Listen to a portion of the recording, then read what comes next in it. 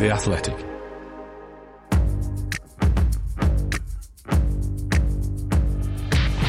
Totally Football Show. Today, Champions League. Chelsea take the bus. Villarreal, Atleti and Benfica all park it. Atleti finding the net, then just time-wasting like Tim Berners-Lee after Twitter came. We talk the midweek games, the title race, it's just 1 point, and check out the FA Cup quarter-finals with Liverpool facing the Forest folk and Chelsea someone wilder. It's the Totally Football Show in association with Paddy Power.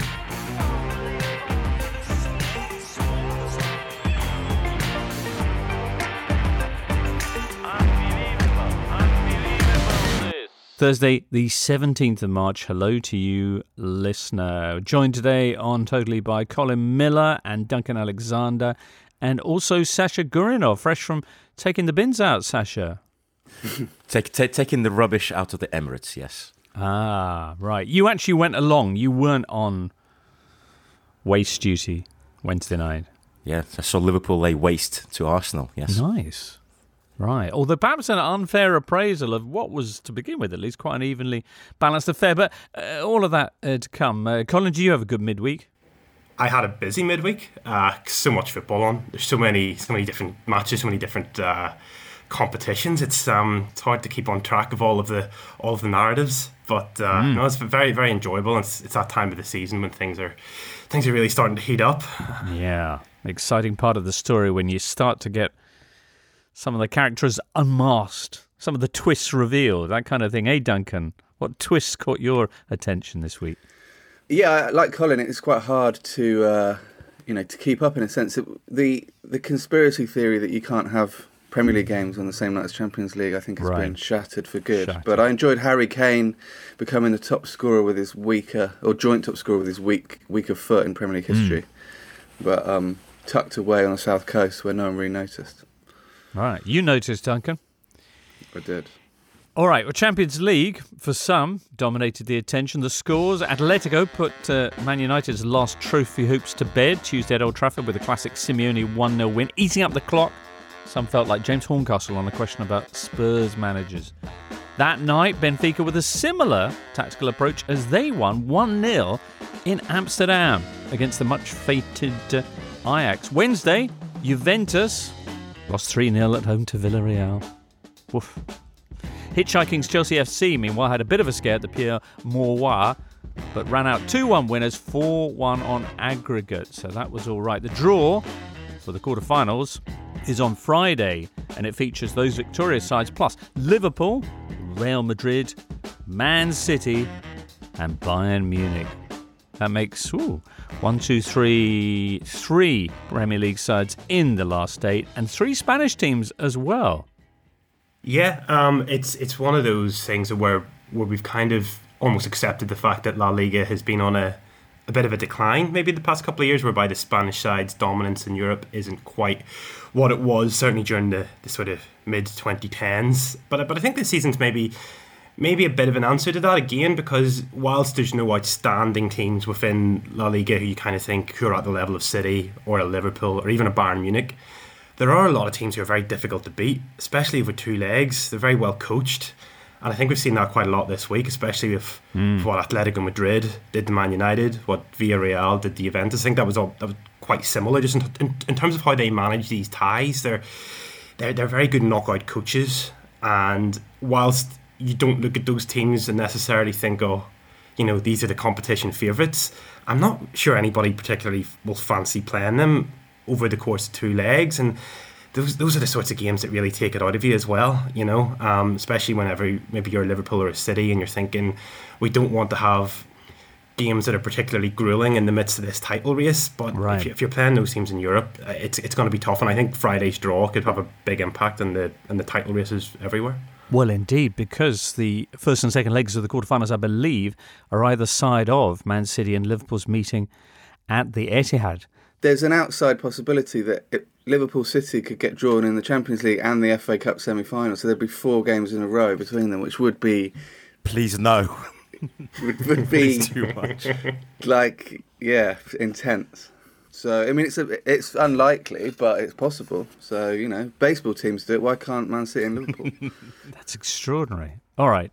Well, I mentioned 3 Premier League sides going through. Of course, the one that didn't, as usual, was Man United, which means, ta-da, it's time for our annual hand-wringing over Man United and their need to reboot, appoint a new manager, find a new mattress sponsor, Inquest.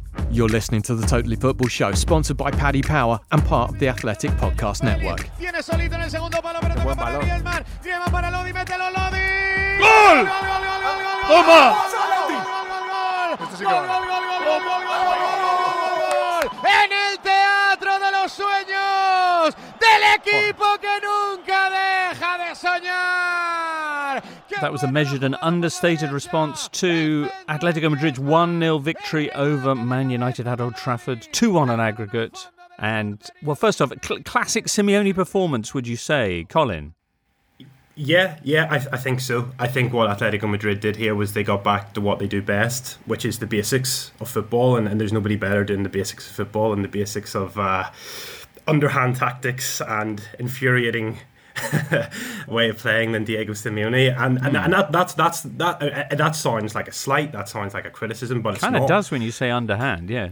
Well, yeah, but I think that's what they do best. They identified, I think, that the referee in this game could be swayed by how players react to decisions, and they're streetwise. They do it better than anybody else. And if you contrast that to Man United's players, they lost their heads in the game. They got frustrated. They lost their sort of calm and composure after quite a good start as well. Man United were on top for the opening 20 or 25 minutes, but when that goal didn't come, they began to get frustrated, and you could see that. And what Atletico Madrid did was essentially exploit Man United's weaknesses, exploit the small things in the game, and that was more than enough to win. And they were deserving winners, of course, over the two legs. And there's been a lot of criticism of Atleti this year in terms of they won the title obviously last year, and this season they haven't been in the top four until earlier this month. So they've had a real drop off in results. But if you actually look at the underlying numbers in their play, essentially it's down to three things. First of all, goalkeeper Jan Oblak has had this huge kind of alarming almost decline from being arguably the world's best goalkeeper into being quite error prone and to making mistakes with his positioning, with his shot stopping. There's been individual mistakes in defence, and then obviously last season was all about Luis Suarez and his sort of redemption story and his revenge for Barcelona letting him go when he fires Atleti to the title. This season his sort of age and mobility, maybe a couple of fitness issues are starting to catch up with him, so they've lost those kind of killer instincts at both ends of the pitch. But their actual in-game numbers, their underlying data, the XG, all that stuff has actually not been too dissimilar to last season. So we're kind of defining Atleti by the results that they've had rather than specifically the team dynamics and the way they've played. And I think you could see that coming to a head this week in terms of they've won 4 La Liga games in a row, and obviously now they're through to the Champions League quarterfinals. And you've got to say that outside of course retaining their league title, this could still represent a very good campaign for them overall. Absolutely. All right. For United, from that perspective, beaten by a Spanish champions side that is now recovering its form, is it as bad as all the reaction has been suggesting? Had it not been for Jan Oblak's face, might they not have been in an entirely different conversation today? Well, I think United have certainly turned into world champions of moaning. I don't really think Atleti did anything particularly drastic by Atleti standards. I thought they were pretty standard. Who have they taken that title from, Sash? It wouldn't be Liverpool.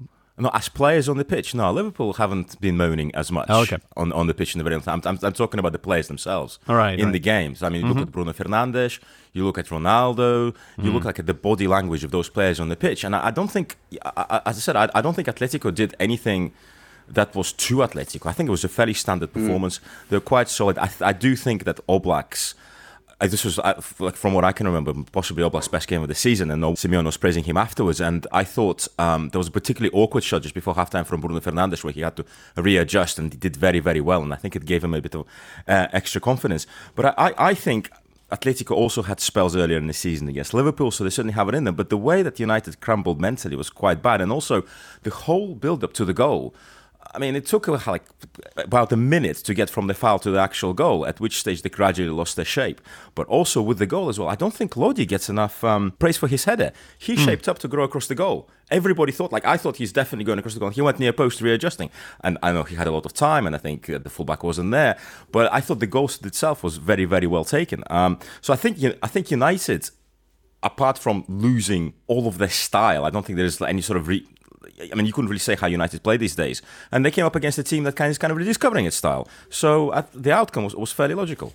I just think what Sasha said is very relevant in terms of the fact that Atletico Madrid have had Diego Simeone in charge for over a decade. Every single player in that team is a Diego Simeone player. They're in the Diego Simeone mould, and you contrast that with United, who ended the game with players signed by 4 different managers, and that's not including Louis van Gaal's spell, where Luke Shaw would have been in, but he's obviously out injured. So you've essentially got a squad of 5 different managers, 5 different ideas, who are being coached by Ralf Rangnick, who hasn't signed any of them and who's only in charge until the end of the season.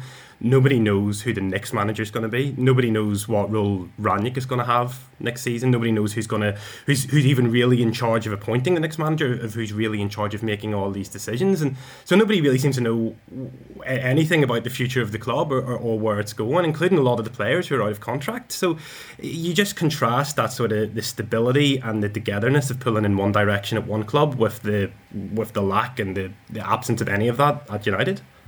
I mean, it's been a long time coming, and as you said earlier, James, we do this annually now. This time of the year, it's always with the Spanish side as well. Yeah, often, yeah, and it's like Colin was saying. They do need a reboot, but they keep messing it up, and they keep Groundhog Daying back to the same point. I mean, I think we can officially call the Ronaldo Messi era over now. That's my shout, because this is going to be the first time since 2005-06 that neither of those players are going to score in the knockout stages of the Champions League. So, wow. 06-07 to 2021 is a pretty good stint. But I think, this was only their 3rd Champions League game ever that Ronaldo didn't have a single shot in. And, they're paying him a lot of money to come and make the difference in these sort of games. And as we know, he's got a very good record against Atletico. So, yeah, it was just a complete, yet again, damp squib of a performance for Manchester United. When is the Man United crashing out of the Champions League to Spanish opposition era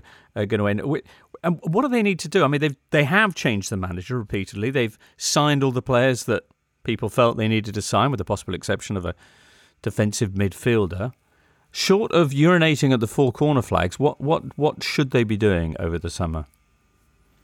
I think it feels like, as Colin said, 5 different managers signing all these players, rip the whole thing up, sell everybody, start anew, because they keep on trying to increment on what's been there before, and it leads to complete garbled style. If you think about it, Rangnick is kind of like a powerless Gerard Houllier. At Liverpool, Houllier came in the sense of, and did rip it up, and was given time to kind of finally end that kind of obsession with the pass in the boot room. And United need that. And we saw in the post-game that even, some of the pundits were saying they need to bring back players who know the club and who understand the club. And you don't. You need to to completely restart. But it's hard to do that. But I think this summer does represent a reasonable chance, given the amount of players that are out of contract and others that they can move on as well. But it's got to be someone that's powerful enough to do that. And that's difficult. They've signed players before. Rob Dawson pointing out that Man United's gross transfer spend, and we all love these numbers, is 1.4 billion over the last 10 years, a period in which they've won 2 Champions League knockout ties. Duncan Alexander pointing out that the last opposition manager to witness Man United reaching a Champions League final is, Duncan? Ralf Rangnick, back in 2011.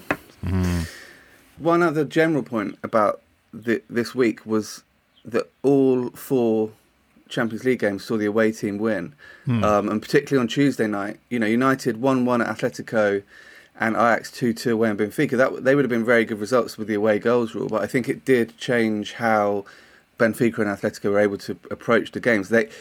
In the old days, they would have had to score in those matches, but they didn't in these, and I think that did allow them both to sort of sit back a bit and kind of assess the match, which I thought was quite interesting. All right, because there were a lot of people not in favour of that rule change about the away goals. Do you reckon that this week represented a more positive view of it? Well, I think one of the fears was that we'd get more games going to penalty shootouts, which hasn't been the case so far. So, yeah, I think it's probably a bit early to tell completely, but we'll see what happens in the quarterfinals, where presumably the matches will be a bit closer matched. So instead, the second legs ended up being very defensive performances by the teams who technically needed results. Has the whole away goal rules thing been turned upside down on its head? Because, I mean, if you look at Benfica just sat, as you said, just literally sat back at one shot.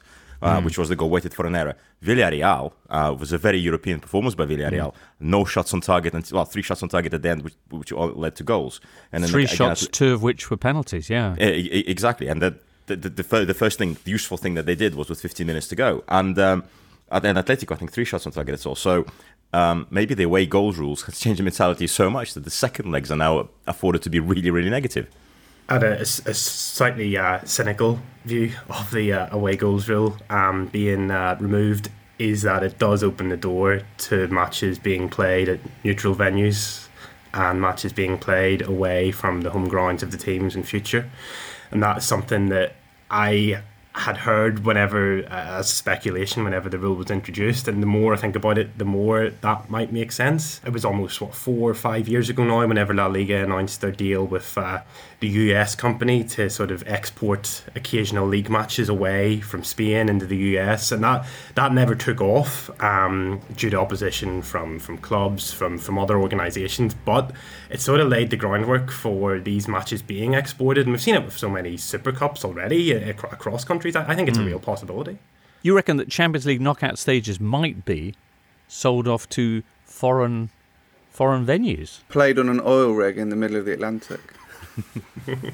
But if you think about it, in 2020, when they restarted the Champions League, they played it as a sort of mini tournament in Portugal. And I think I remember afterwards saying people deemed it a success and said we might try and do that again in a few years. So yeah, I think Colin might be onto something. Well, they're talking Final Four, aren't they? As like maybe 3 matches in the city, but I think that sort of leads to logistical difficulties in how they accommodate all these people.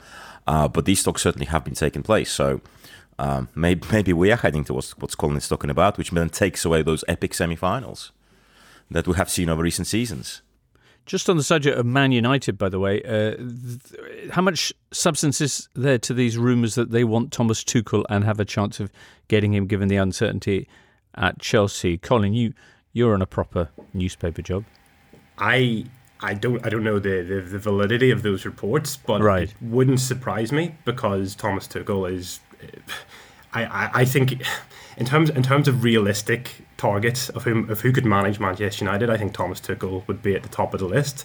And I know Chelsea fans aren't going to like that. They're not going to like hearing that possibility, but with so much uncertainty around the club at the moment, you really can't tell what's going to happen from one week to the next. And I think we can be certain that Manchester United themselves are not 100% set on any one coach at the minute. I think there's definitely a division within that kind of group of board directors in terms of the next step. So if Tuchel does become available, I think he could be the person that kind of unites various camps and is seen as the pragmatic target who has already achieved massively in English football. Okay. Sasha, you had a shout-out for Renan Lodi with his first Champions League goal on his 25th appearance in the competition. Anybody else you want to highlight? I think the 3 centre-backs played really well, really kept United at an arm's length. So I think the defensive unit was very impressive, and they were just... and they took the chance. So I think overall, let's give Simeone compliments, and also he had to run away while being pelted with stuff. Oh yeah, enjoy to sit in the changing room, enjoy, as he said, and so he had a lovely evening. Well done him. And Fred, we should mention Fred, who continued his recent revelatory form. Extraordinary stuff. Did a Redondo style sort of turn near the touchline. Very good. Did you know that today, the 17th of March, marks 19 years since the phrase squeaky bum time made its debut, entered our lexicon. Coined by Sir Alex Ferguson, of course, as the title race with Arsenal, yes, kids, was reaching its conclusion. It's now, though, believed, have some of this, it's now believed that Fergie never actually said squeaky bum time, which, to be fair, none of us never really understood what it meant. What is it about? Is it something to do with flatulence? Nobody's quite sure. Supposedly, our old friend, the late great Kevin McCarra, was transcribing. At a press conference, there'll be one designated writer who will transcribe what a manager or whoever the person on the podium is saying. And Kevin wrote down when Sir Alex Ferguson said, "It's squeeze your bum time, squeaky bum time," and then handed it to all the other journos, the pool. And thus, a legend was born. But I mean, squeeze your bum time would make more sense, would it not? Unless squeaky bum, unless you're like sitting in a chair uneasily and there's a squeaky chair or something. But you're having to reach for. I mean, I think we have been for. What is it now? 19 years we've been kind of... Well, I suppose he could have meant this, and everyone was too polite to ask. I assumed that it was some famous Gorbals expression. But no. Anyway, there you go. Every day a school day at the Totally Football Show. Next up, hey, let's have a quick mention for some of those other games in the Champions League, and also the midweek Premier League results.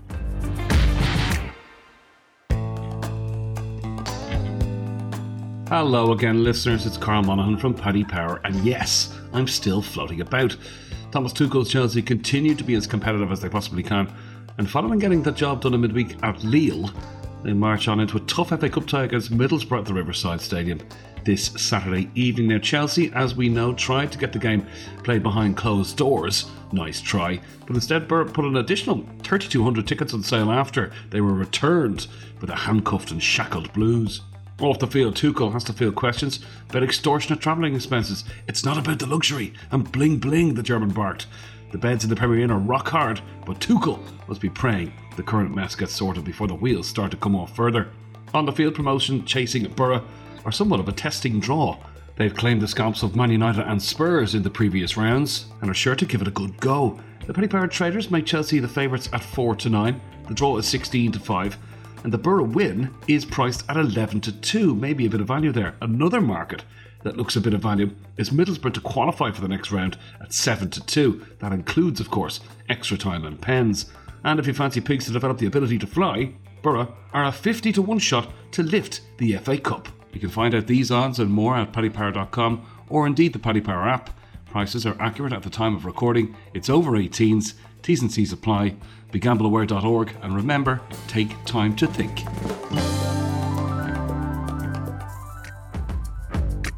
This is the Totally Football Show, part of the Athletic Podcast Network. The Athletic is the only place you can read articles by Daniel Taylor, Amy Lawrence, Phil Hay, James Pearce, Ollie Kay, and the very best football writers around. Top Old Trafford target Thomas Tuchel led his Chelsea team to a 2-1 victory at Lille. Oh, it looked like there was a cracking atmosphere there, Colin, at the Pierre Mauroy, particularly when Burak Yilmaz brought the French champions back to within a goal.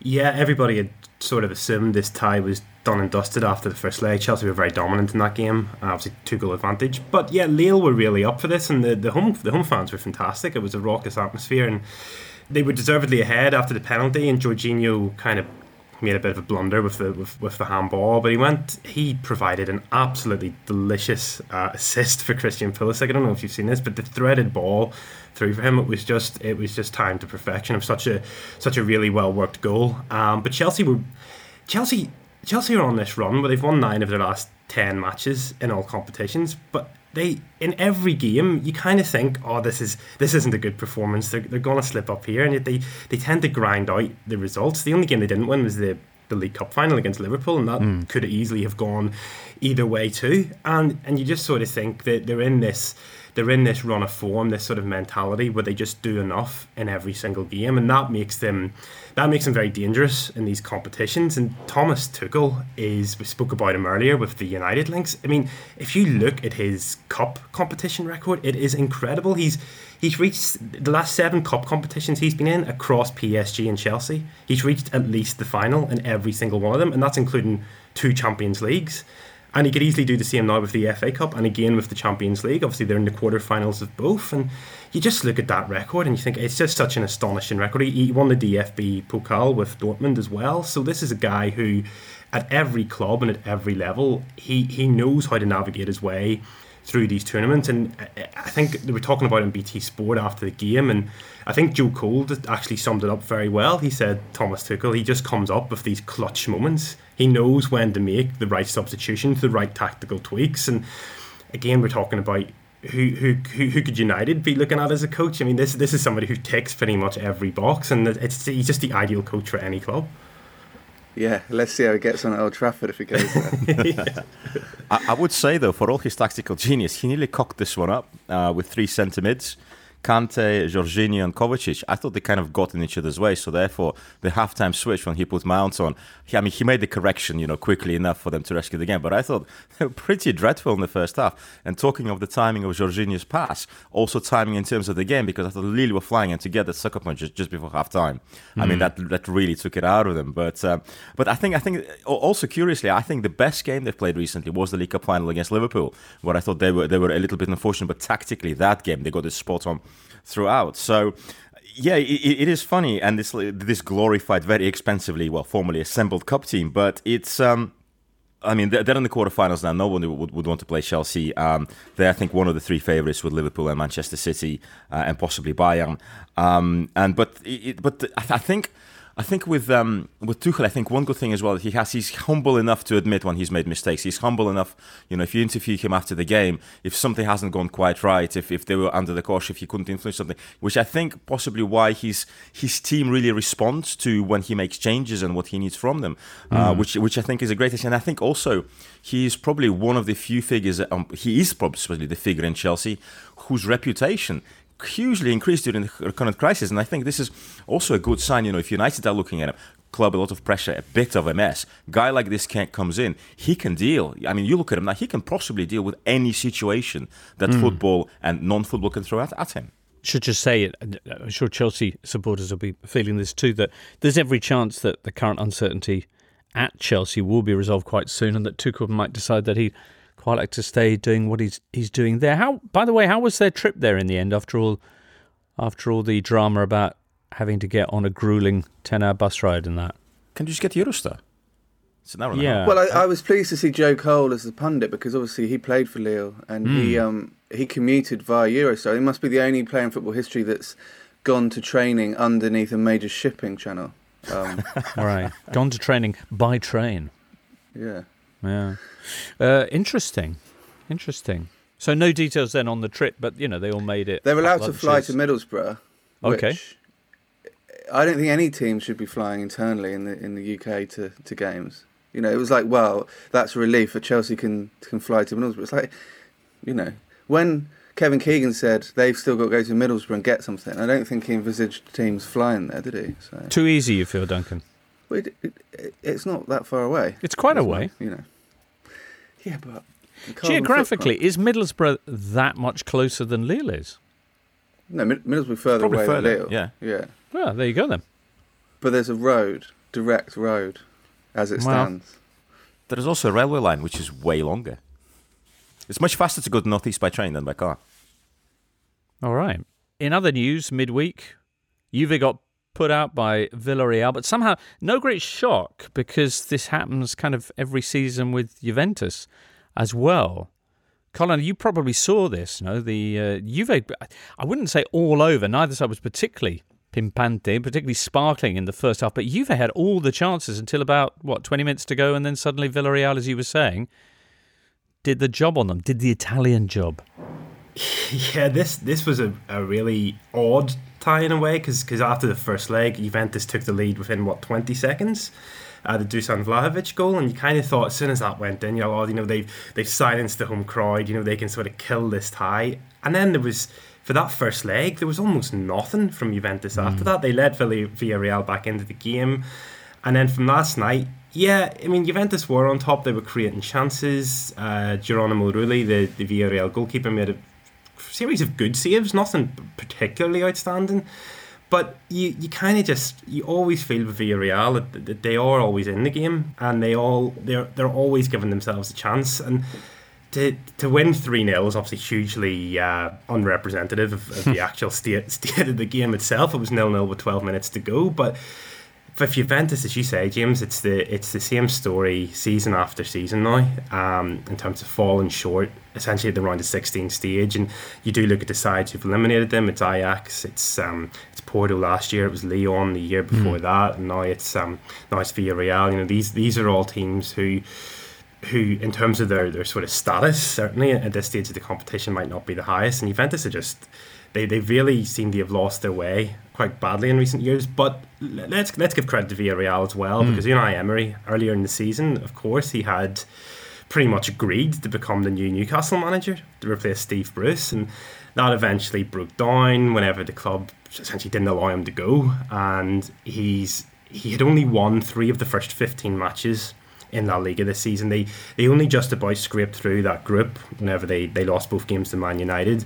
So there's a real element that they were under pressure. They were massively underachieving this year. And if you look at La Liga, they are still 7th in the table. And if you look at the amount of money they have spent, I think this is a Villarreal team who could potentially be challenging for the title, and to be outside the top 4, I think is a real underachievement for them. So I'm not overly surprised to see them advance to the quarterfinals. But it was Emery's first ever knockout victory in the Champions League, which is actually remarkable when you think that this is a guy who has won 4 Europa League titles, and he also because he's been busy in the other competition, no? Yeah, well, yeah, of course. But then you can kind of explain that by thinking, well, he also was managing PSG, so I don't think you can really judge him too much on the feelings in that time too. So in a way, I am glad for him, because this is a guy who, as we all know from his time at Arsenal, he was kind of widely, almost, I wouldn't say mocked, but he was certainly undermined by pretty big sections of the media. And this is a guy who's a very good coach. There you go. As for the Italians, no representatives in the quarterfinals, and next week they've got the World Cup qualifying playoffs. So could be a very dark April indeed for them. And the other game, and it was a huge result, this, possibly the biggest upset of the week, no, definitely the biggest upset of the week, was Benfica going to Amsterdam, having first of all held Ajax to a 2-2 draw in the first leg, which came as a bit of a shock, but then beating them 1-0 in the Netherlands to go through to the quarterfinals. Crikey.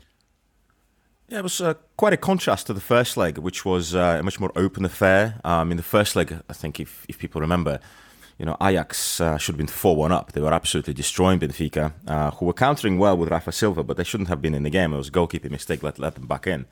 And I think it's a goalkeeping mistake that helped him again here. I mean, Pasveer, I think in that game in Lisbon, I think he broke his finger. So Andre Onana made his return from number 2. And I was looking at also at how he's been playing in the league. He looks like a fellow who hasn't played for a year. Very sort of tentative, comes and doesn't come for corners.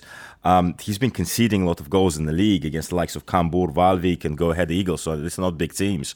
And I think this particular mistake was textbook, because he seems to have lost their judgment and, when to come for these crosses. And I think we saw these mistakes at the Africa Cup of Nations as well. So I think it's a shame. I mean, he's 25, but he sort of needs to regain his composure, because he was being kept out of this side by a 38-year-old. He comes in, he loses them this tie.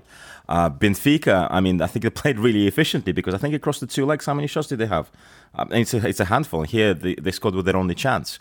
And also, I think if you look at this Benfica team, I mean, Adel Taarabt in the quarterfinals of the Champions League. Tell QPR fans. Vertonghen, Otamendi. These are guys who basically, not that have gone into semi-retirement, but they were not of Premier League level anymore. So I think if you look at Premier League, at Benfica, and you have Nunez obviously as a top scorer, but I think teams would be looking at this Benfica team thinking like, yeah, well, let's draw these guys. Everton in the quarterfinals as well, which is not something most people predicted. I fully agree with Sasha's analysis in that Benfica are absolutely the rank outsiders at this point. You look at the Portuguese league table; they're miles off. They're miles off the title race. They're 12 points off Porto, and it's a really funny thing, because in this game everybody was talking about Ten Hag. Obviously, is this his test for the Man United job? And Sasha sort of alluded to that. Sasha sort of alluded to, I think that they almost threw this tie away in the first leg. Whenever, to take the lead twice and then to blow that twice, because in this game it was just constant Ajax pressure. They were pretty much playing against a really deep lying block from Benfica. They were very conservative. Benfica had no intention of being expansive at all in this match. It was only ever going to be a set piece that they scored from.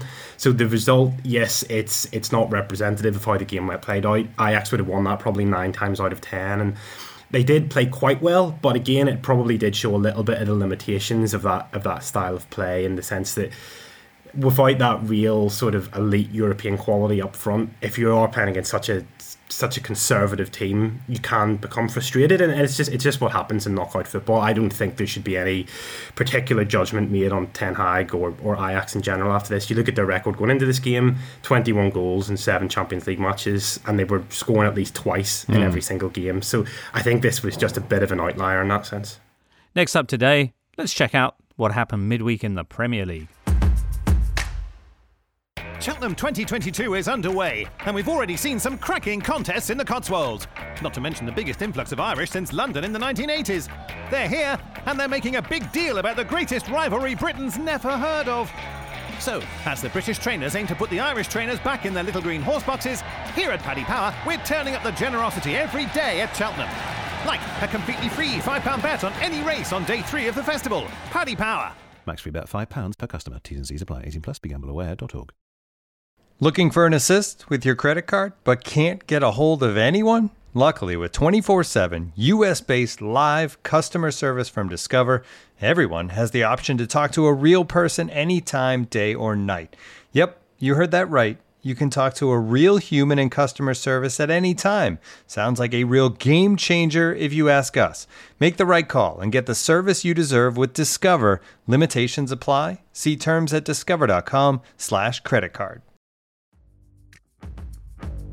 On Apple Podcasts, Spotify, Smart Speaker, and now ad-free on The Athletic, this is the Totally Football Show with James Richardson. And Liverpool come again as Saka fails to clear it away. Robinson's picked his pocket. Robinson's ball in. Firmino will score! Brilliant finish!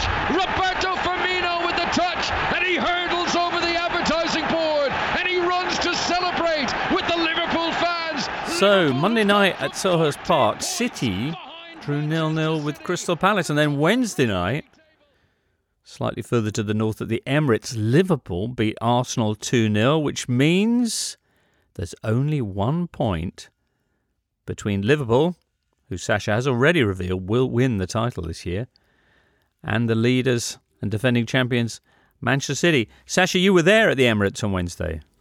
Yeah, it was miserable for 45 minutes. I went to Brighton on Saturday. Beautiful sunny day, spring. Yesterday, raining all day. We got there, got rained on in the first half as well. Liverpool weren't the sharpest in the first half. I thought Arsenal were basically the better team, asked the questions of the fullbacks.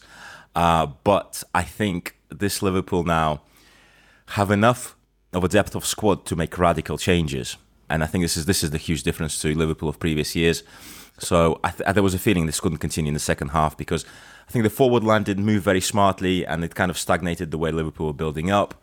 And what happened early in the second half, Jota was coming off anyway, but then you had Liverpool now have the luxury of 5, not equivalent forwards, but 5 interchangeable forwards, if you like. So they bring on Firmino, they bring on Salah, and Firmino comes on and he immediately shows why he makes such a huge difference, even in this Liverpool lineup, because the movement improves, the way he holds onto the ball, the deft flick for the goal as well. Not many players in that Liverpool team can do that, and just sort of the deftness of touch that Liverpool suddenly obtained. And also you have Salah coming on, and you could see that I think it was particularly visible for the second goal. There was a build-up of Liverpool pressure. This is something that Liverpool do.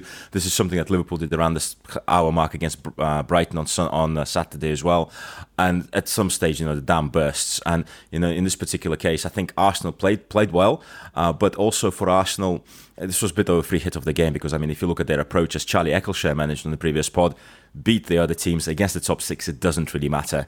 And it's not going to be those results that decide their season. It's going to be the results against the rest of the league. I think it's a very smart approach by Arteta. Having said that, you can see that this season, against the likes of Manchester City, even against the likes of Liverpool, they have been improving. Although it's now 6 games in a row that they haven't scored against Liverpool. Could have gone another way, though, had Alisson not made that save on Odegaard, had Aaron Ramsdale been a little bit stronger on Diogo Jota's effort. This particular case, he lost his goal, I think, as the saying goes. It was a terrible mistake. I don't think it was a particularly good finish. I think, I'm not a fan of Ramsdale. I'm not a fan of some goalkeepers. With Ramsdale, I think his technique is somewhat sloppy. And I think in this game as well, from the very first minute, you could see he was very, very jumpy. I think there was a couple of mistakes he made literally in the first minute. And throughout the game, I don't think he was particularly confident. He made the mistake for the goal. And as a contrast at the other end, Alisson, in a situation which was very reminiscent of the Gerard Henry goals of yesteryear, 2004 and 2006, where basically no-look pass goes straight to Henry, who scores. In this situation, you could see Alisson came out and Alisson did not commit. Alisson stayed on his feet. Therefore, he was able to make that save. A lot of goalkeepers will go down on the first one. Alisson manages to keep his balance and make that crucial save. Liverpool score, I think, 4 minutes later. And I think this is where the goalkeepers really do decide games for you. I think these two results, the City draw at Palace, Liverpool win at Arsenal, I think it does show the contrast between the two teams, in that City had control of the game. They didn't play poorly at all. They could easily have won that match. But Pep Guardiola didn't make any changes during the game because he trusts entirely in this one system that almost always works. Didn't quite happen on Monday. Whereas on Wednesday night with Liverpool, they had, as Sasha says, a really poor first hour of the game where they were just off it. They just weren't on it, and then you can make the changes and you can really hit top gear very quickly from that. And I think that's maybe where Liverpool do differ from City, in that they can sort of vary quite a lot within the game and within periods of the game. But a question I wanted to put to Sasha was that Jamie Carragher, after the match last night, said that for the first time this season, he believes that Liverpool now have a real chance of winning this title. And you look at the bookmakers' odds. City are still actually odds-on favourites. They're obviously still a point clear, and they are at home to Liverpool in that match. But did you get a sense last night that Liverpool fans, maybe for the first time, really, really do think this isn't just a possibility now? There's a really good chance of this. I felt that psychologically last night was huge, because for me, like in my little mind, it was almost like the title decider, because yet again City slip up and yet again Liverpool win. And this sort of build up, this relentless momentum. I thought the feeling from Liverpool fans after the game was certainly that. I mean, there was sheer jubilation. You could see players as well. I think they felt how big this result was. Personally, I do think this all has to do, or a lot of this has to do with the depth of the squad. And this is one of the reasons I thought Liverpool had a chance. But the piece of news that Harvey Elliott was coming back in mid-January was when I clicked, maybe they do have a chance here, because there is suddenly those options, because suddenly you have enough centre-backs to keep Joel Matip fit. Matip's played, I think, more games than he has ever played for Liverpool this season. They've been able to rotate him nicely with Konate. They're able to rotate the midfield. Thiago gets injured in the League Cup warm-up. They can put on Keita, who is now on the ball. They have the options up front. The feeling is they can manage their squad now through all of these games. I think Carragher is probably slightly superstitious himself, and he tends to on the negative side, I think, when discussing Liverpool. But I mean, I thought there was a build-up of this momentum over the last couple of months, and I think yesterday in the end you could feel this positivity. Also, I think on Saturday you could feel this positivity as well, but that was a slightly different game, and because City slipped up, Liverpool had to win this one, and now it's all set up for this like. I know they talk about biggest games, blah, blah, blah, but I think this Liverpool visit to City is just like enormous now.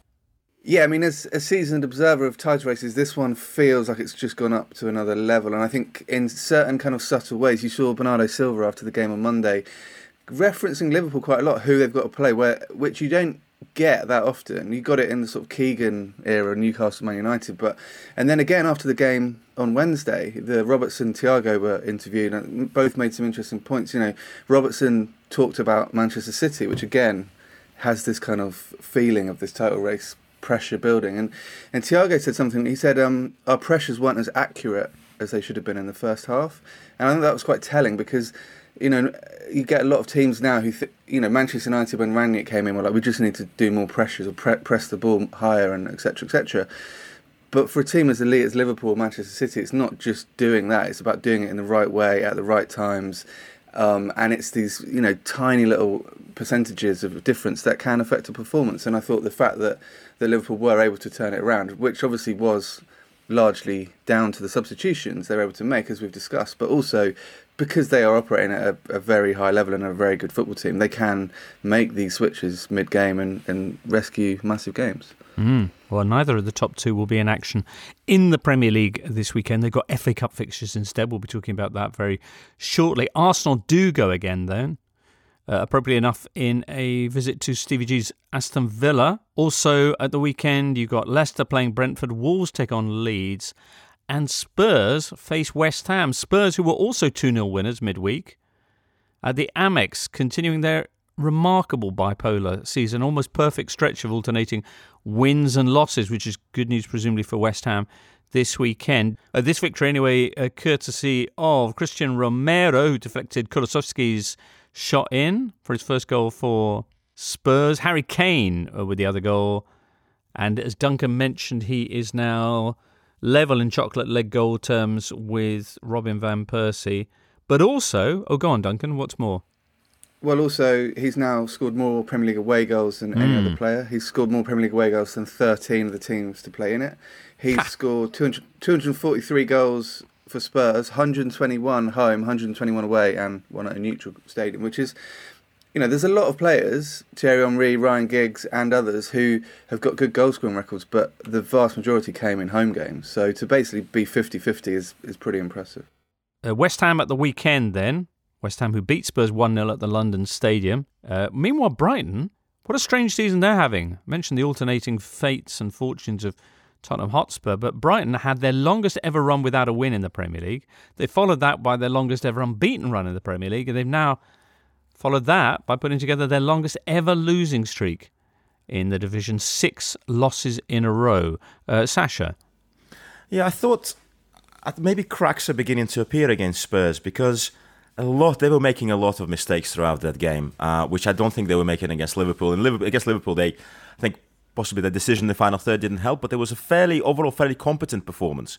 Whereas I think against Spurs, it became increasingly more shambolic, which is possibly not a great sign. I mean, I think they're safe in mid-table, but I think they need to get out of this rut because it sometimes happens if a team kind of falls off towards the end of the season, that momentum is taken into the following season. It's very hard to recover from that.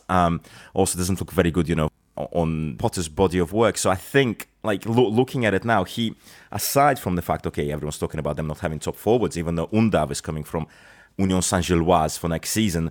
I think they just need to get the structure back in midfield. Maybe they need midfield at the back. I think maybe they need to get Webster back. I do also think they need an upgrade of a goalkeeper for next season as well. But yeah, overall, they just need to sort of steady the ship and just get into the 12th, 13th, just steer nicely towards the end of the season without this becoming too much of a crisis. Cracks appearing is the worst thing for Potter, by the way.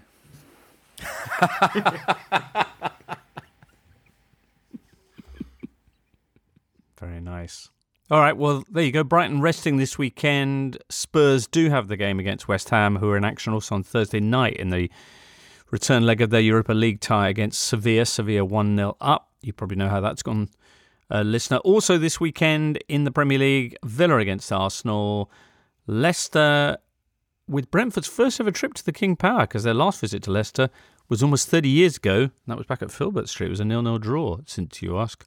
And Wolves Leeds. Perhaps Christian Eriksen. Christian Eriksen, who's just had his call-up back to the Denmark squad. They've got friendlies against the Netherlands and Serbia coming up. All right, Sash. I'm just so happy that he has actually made this impact that you kind of were hoping that he would make. That his crossing is basically leading to all these goals. His understanding with Tony. Tony now has a good supply from midfield. I mean, his cross for the first Tony goal in the 2-0 win previous weekend was just brilliantly swung in. Great technique. Also, it was he who played Tony in for the penalty. So they finally have got that brain in midfield that I think they required. I don't know how many more games they're going to win, but I think these 2 wins basically make them pretty much safe. But I think, looking at the way Eriksen is playing, he was always comes across as slightly aloof character on the pitch, but I think in the way that this sort of Brentford spell is coming for him, I think he's really, really enjoying it, and he's really back enjoying playing. And I think you could see the appreciation from the other Brentford players that, they do have such a great player in their midst. And I think he's helping them to lift the game as well. And also, they're playing Leicester, who are arguably the worst team at defending set pieces I've ever seen. So, it could be carnage. I just wanted to make a quick point on the Aston Villa-Arsenal game. In that Arsenal, obviously, the loss against Liverpool, as Sashi said, was a bit of a free hit for them. And, you could see the togetherness and the unity even at the end of the game. The fans were still behind the team. But this game against Villa, they've lost this fixture in each of the last 2 seasons. And if they were to drop points in this game, you sort of think, is this maybe a bit of pressure starting to build on them? Because I think for the first time this season, there is an expectation that they will now get that top 4 place and that they will continue going on this run of form.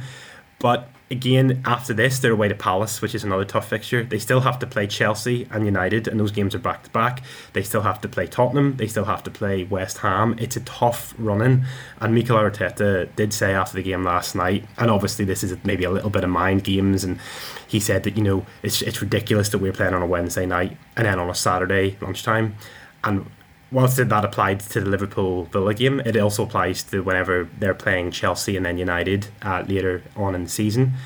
And Arsenal have had this sort of this run of games whereby they haven't had a secondary competition. They haven't had the FA Cup. They haven't been in Europe. So they've been playing one game a week. They've had this time to have this settled 11, to prepare thoroughly for every game. And you can see that it's worked. You can see that they've a really settled team and that the preparations have paid off. But is this going to be a case whereby maybe they're not used to this level of intensity of games coming? And it's going to be a really big test. I think it's their biggest game of the season on Saturday against Villa. Wow. Biggest of the season. Yeah, I think so, because if they were to lose this, there will be pressure. There will be pressure for the first time. And if they're to win, then you look at the table and think, well, they really are in a almost unassailable position for the top four. But it would really knock United's hopes, Spurs' hopes, and we both know they're inconsistent anyway. So if they have that points cushion, I think it might be enough. But I think in the back of their minds. So if they lost to Villa and Spurs beat West Ham, then Spurs and Arsenal will be on the same points. Arsenal will still have one game in hand, but the advantage, it's the old games in hand thing, isn't it? It's easy to kind of go 3 games in hand, 9 points, but other points totals are available. Yeah, as Charlie was pointing out on Monday, the 2 remaining games in hand are away to Chelsea and away to Spurs. Dun, dun, dun. Wow, very interesting. There you go. That's the Premier League weekend. We'll be talking about what happens in it on Monday. Let's next up then on today's show have a look at those FA Cup quarterfinals.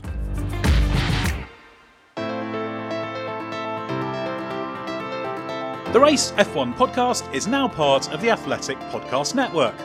Formula One is becoming more popular than ever and attracting new audiences after last year's thrilling World Championship fight between Max Verstappen and Lewis Hamilton. And this year brings all new cars designed to completely different regulations, conceived to make things even more exciting, creating closer racing and giving more teams and drivers the chance to be at the front. We'll be there every step of the way on the Race F1 podcast for this new era of Formula One, with podcasts released both on the night of the race and covering all the big news stories and talking points in between. Listen on Apple, Spotify, or wherever you get your podcasts from, or ad-free on The Athletic.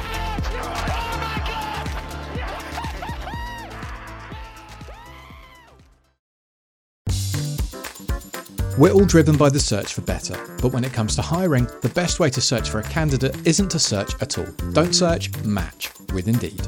Indeed is your matching and hiring platform with over 350 million global monthly visitors according to Indeed data, and a matching engine that helps you find quality candidates fast. You can use Indeed for scheduling, screening and messaging so you can connect with candidates faster. And Indeed doesn't just help you hire faster. According to their own survey, 93% of employers agree Indeed delivers the highest quality matches compared to other job sites. Remember the last time you were hiring and how slow and overwhelming it was? Well, you don't need to go through all that again. Join more than 3.5 million businesses worldwide that use Indeed to hire great talent. And because you listen to the Totally Football Show, Indeed is going to give you a $75 sponsored job credit to get your jobs more visibility at Indeed.com/totally. That's INDEED.com/totally. Terms and conditions apply. Need to hire? You need Indeed at Indeed.com. This episode is brought to you by Michelob Ultra, the official beer sponsor of the NBA. Want to get closer to the game than ever before? Michelob Ultra Courtside is giving fans the chance to win exclusive NBA prizes and experiences like official gear, courtside seats to an NBA game, and more. Head over to MichelobUltra.com/courtside to learn more.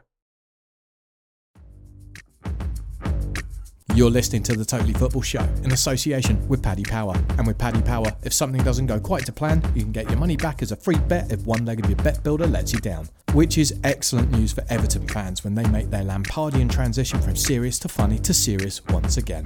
Pre-match bet builders only, get your stake back as a free bet. Minimum 4+ legs. Maximum free bet is £10. Excludes enhanced match odds. Online exclusives and T's and C's apply. Totally Football Show live. It's coming to a town near you if you live near Manchester. That's where we're going to be on the 19th of April at the Lowry. Head to thelowry.com for tickets. And we're heading to the Glee Club in Birmingham. Getting our Glee on the 10th of May. Go to glee.co.uk to buy tickets. Or just listen to the Totally Football League show for free. That's out today. Thursday. Features that. Matt Davies-Adams will be with us in a second to talk about the FA Cup quarter-finals. It's a great draw, isn't it? Do you like the draw, Duncan, Sasha, Colin? Big three all the way from home. You got Forest in one of a handful of English fixtures that have also been played in the European Cup, taking on Liverpool. And when they knocked out Liverpool in 1978 from the European Cup, Sash? We hate Nottingham Forest, yes. We hate them, yes. All right. Well, you've got Borough against Chelsea, which is a repeat of the FA Cup final from 25 years ago. The Di Matteo goal. Ben Roberts Classico, yeah. The which, right?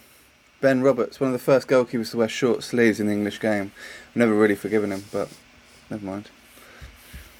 Crystal Palace will be facing Everton, both of whom have won more FA Cup matches since the turn of the year than they have Premier League games. And you've also got Saints Man City. Saints who have drawn with the champions this season in the Premier League, both home and away. So smacks of an upset there, perhaps, on Monday. But anyway, first on that list, as I mentioned, was Nottingham Forest against Liverpool. Who's going along on Sunday? Matt Davies-Adams is. And he joins us now. Matt. Hi, James. How you doing? Very well, thank you. How excited are you? Pretty excited, I've got to be honest. That'll probably disappear about 5 minutes into the game when we concede for the third time. But for now, looking forward to it. All right. Sasha was just saying kind of unkind things about Forest. Very unkind, yes. I did hear those and take note. Right. It's an old tune. Well, and it goes back to the glory days. For people who haven't been keeping track of Forest, you spent much of your recent years as a kind of parable of mismanagement parading around the Championship. But now, what kind of Forest team will be facing Liverpool? A Forest team which are probably the form team in the Championship right now. Came from behind to beat QPR 3-1 at the City Ground on Wednesday night. Still can't quite break into the playoff places, but just the most incredible turnaround in mood of a football club that you could ever imagine from the sort of dank misery that was Chris Hughton's reign. I remember being at the first home game of this season and the players getting booed off at half-time. And given that was the first time supporters had been back in the ground after lockdown, that was pretty rum. But yeah, since then, the turnaround, absolutely incredible. And it's all, well, in large part, is thanks to Steve Cooper, for whom this is a particularly big weekend. You know, obviously, facing Liverpool for any manager is good, but he was the former academy manager and under-18s coach at Liverpool, so he's got a link with them too. Crikey. All right. So it's a Nottingham Forest side that arrives with plenty of momentum, not least because they beat QPR on Wednesday night to stay 1 point off the playoff places in the Championship. Matt, Cup or promotion, which Wembley final would you like to be at most? Oh, promotion. That is absolutely not even a question. I said that when I was on the show after we beat Leicester.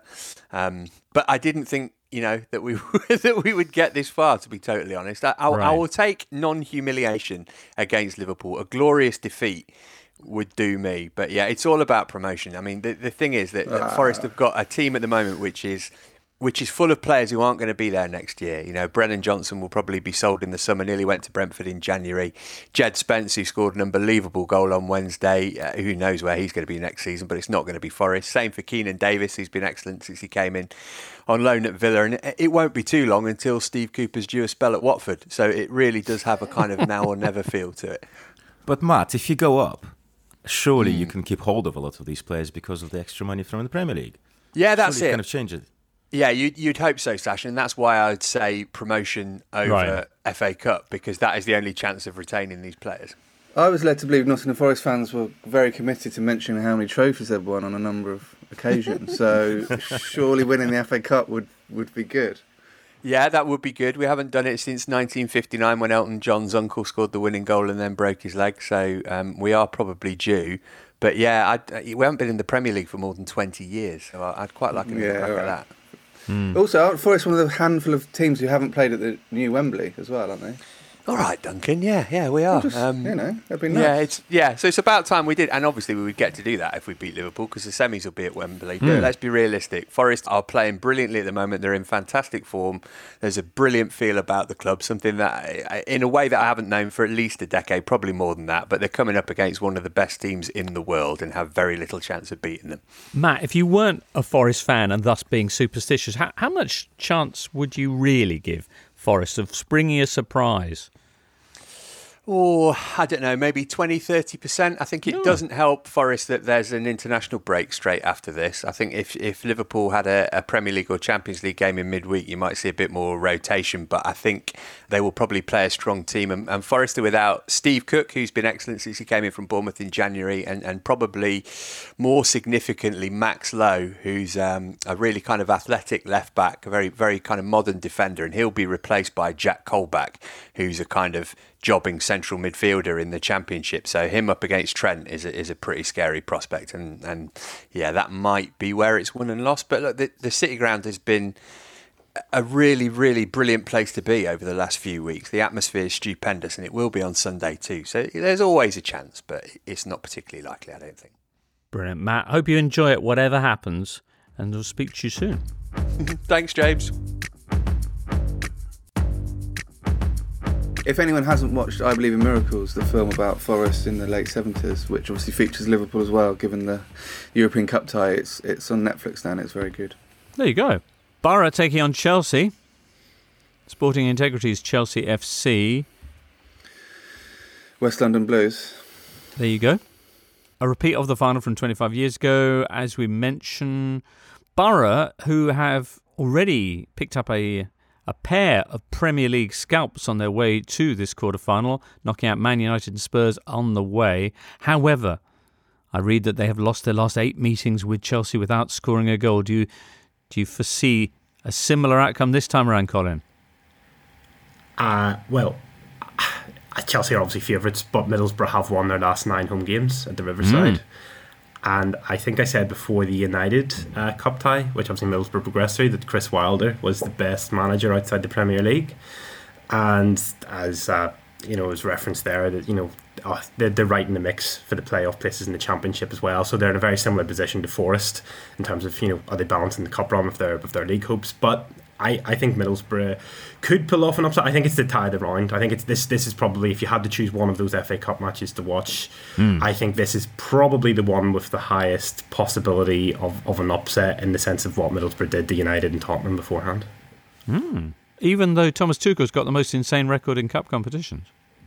Yes, even with that, I do think this could be a tricky one. Because Chelsea have had such a gruelling run of games, and they have had, whilst we said earlier, they've had so many wins. They've been a lot of unconvincing wins. And the games over Plymouth and Luton in the FA Cup were both scares for them, really. They could easily have fallen to cup shots in each of those games, and Middlesbrough is maybe a bit of a step up in that sense. So it could be interesting to see how it plays out.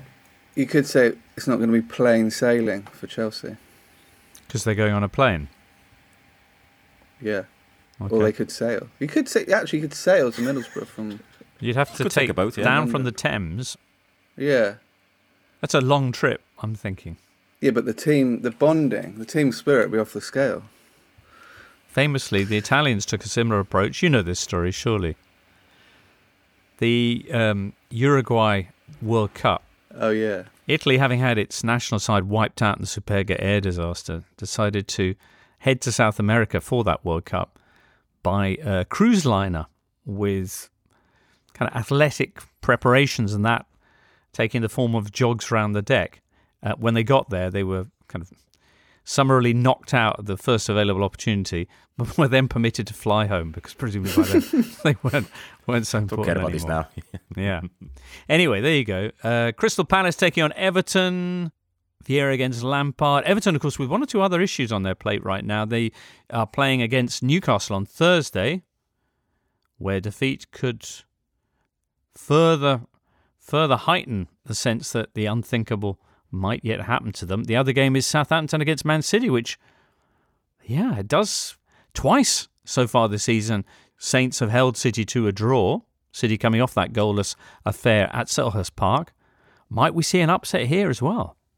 I'm more looking at Palace Everton because I think the reaction to Sunday's defeat at Everton, they feel like Everton fans and the whole team, they just feel absolutely broken. It feels like it flattened them completely. The manner of it, where they are now, I don't know this Palace result.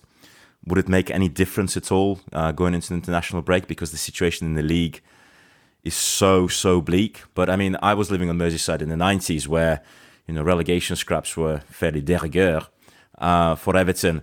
And I don't remember them being sort of this depressed about this whole situation, about, the makeup of the squad. At least, yeah, and I think as fans of most teams would have, they want their team to fight. And one thing that Everton fan teams in the 90s they could scrap with absolutely anybody. With this team, the choice of players, it seems to be like they could sleep away very, very meekly. And also this game for me is sort of the Donny van de Beek derby, because from what I understood, he could have gone to Palace. And I could not really understand him going to Everton, because for me, the Palace structure is a lot more stable. He could play his football there rather than, the sorry mess that Everton are in. Logically, this should be an easy win for Palace because they're the club that is actually heading in the right direction, whereas Everton are just falling to pieces. Wow. Interesting. Well, Monday Totally Football Show will round up winners and losers from an extremely intriguing set of FA Cup quarter-finals. Also, in Monday's show, and also relating to quarter-finals, we'll have said round of the Intertotally kicking off. What's the lineup? Well, listener, Duncan over there, hello Duncan, you're up against Lindsay Hooper. Sash, you're not up against anyone because you got knocked out by Flo Lloyd-Hughes, who's now going to be taking on Daniel Story, who did for Michael Cox. Crikey. Charlie Eccleshare takes on Dom Fifield, while Julien Laurence faces up to Benji Lanyardo. Colin, are you gagging to qualify for this next time around? Well, yeah. Well, I'd be hopeful that the coefficient has maybe changed a little bit. But it's fun. It is fun. Not being in the hot seat in terms of you think because you're just so much more confident. There's the pressure's off when you're listening back and you think, oh yeah, I know that, and then whenever you're in the chair though, it's just a different intensity, isn't it? It's where it really separates the wheat from the chaff, so to speak. Also, it can come back to haunt you as. Matt Davis Adams was obviously talking today about Jack Colback, which was one of the answers I couldn't get. Oh, wow. Sorry about reminders that, of defeat. Yeah. Thanks, Matt. Okay. Well, not sure who we've got lined up for Monday's show. Do we know, Producer Charlie, which quarterfinal it is? No, I'm not at liberty to reveal which of the quarterfinals will be coming up on Monday, but join us to find out. That, though, I think, brings us to the end of today's exceptionally packed Totally Football show. Many, many thanks to Colin Miller, Sasha Gurianov and Duncan Alexander, Producer Charlie, and you, listener, thank you. Have a great weekend, why not? But make sure you're back with us Monday, and we'll see you then. You've been listening to the Totally Football Show, part of the Athletic Podcast Network. Listen ad-free on the Athletic app and discover bonus content by following the Athletic UK Audio Plus on Apple Podcasts. Find out the very latest subscription offers at theathletic.com/totally. The Totally Football Show is an Athletic Media Company production and sponsored by Paddy Power.